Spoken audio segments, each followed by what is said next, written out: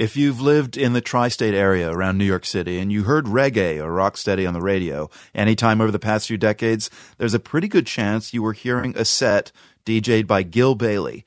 Today, Caribbean Americans are mourning the broadcast legend. Gil Bailey died of COVID-19 last week. Originally from Jamaica, Bailey was known as the godfather of reggae radio. WNYC's Beth Fertig has this remembrance. It's Saturday morning on the Gil Bailey Show. We are getting down, people. For almost 50 years, Gil Bailey broadcast the sounds of the Caribbean to listeners throughout the New York City metro region and beyond. When I started radio in 1969, there wasn't no one on Caribbean radio but Gil Bailey. That's Bailey in a 2013 interview on YouTube. He got his start when a friend at a Mount Kisco radio station invited him to stop by. Reggae hadn't hit the mainstream yet.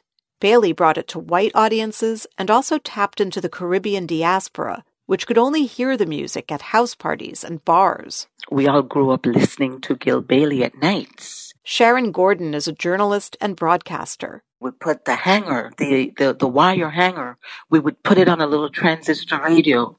Millennials will love this.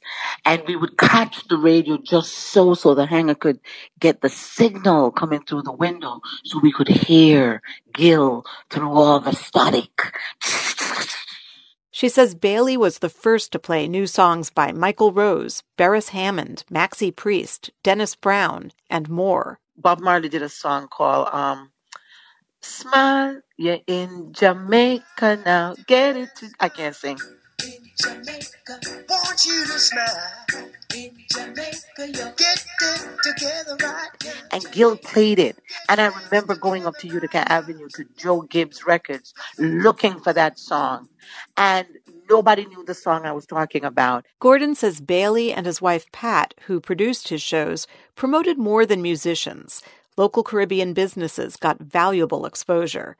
Gordon worked for the Baileys in the early 90s. She says other DJs imitated his style, but some didn't care for it. There were those who they cringed to hear the patois, the raw Jamaican patois. Greetings, Hey, brethren. But Bailey often said he was proud of his Jamaican roots and how his shows had an international reach. Here he is in a 2010 TV interview. I'm entertaining people all over the world. People listen to us in the Caribbean, Canada, England, Germany. We get emails from all over the world. After his wife died in 2016, Bailey took a break from broadcasting. He returned with a weekly gospel show on an AM station. His last show was in March. He was 84 years old when he died and is being mourned at home and abroad. For The World, Beth Fertig, New York City. Well,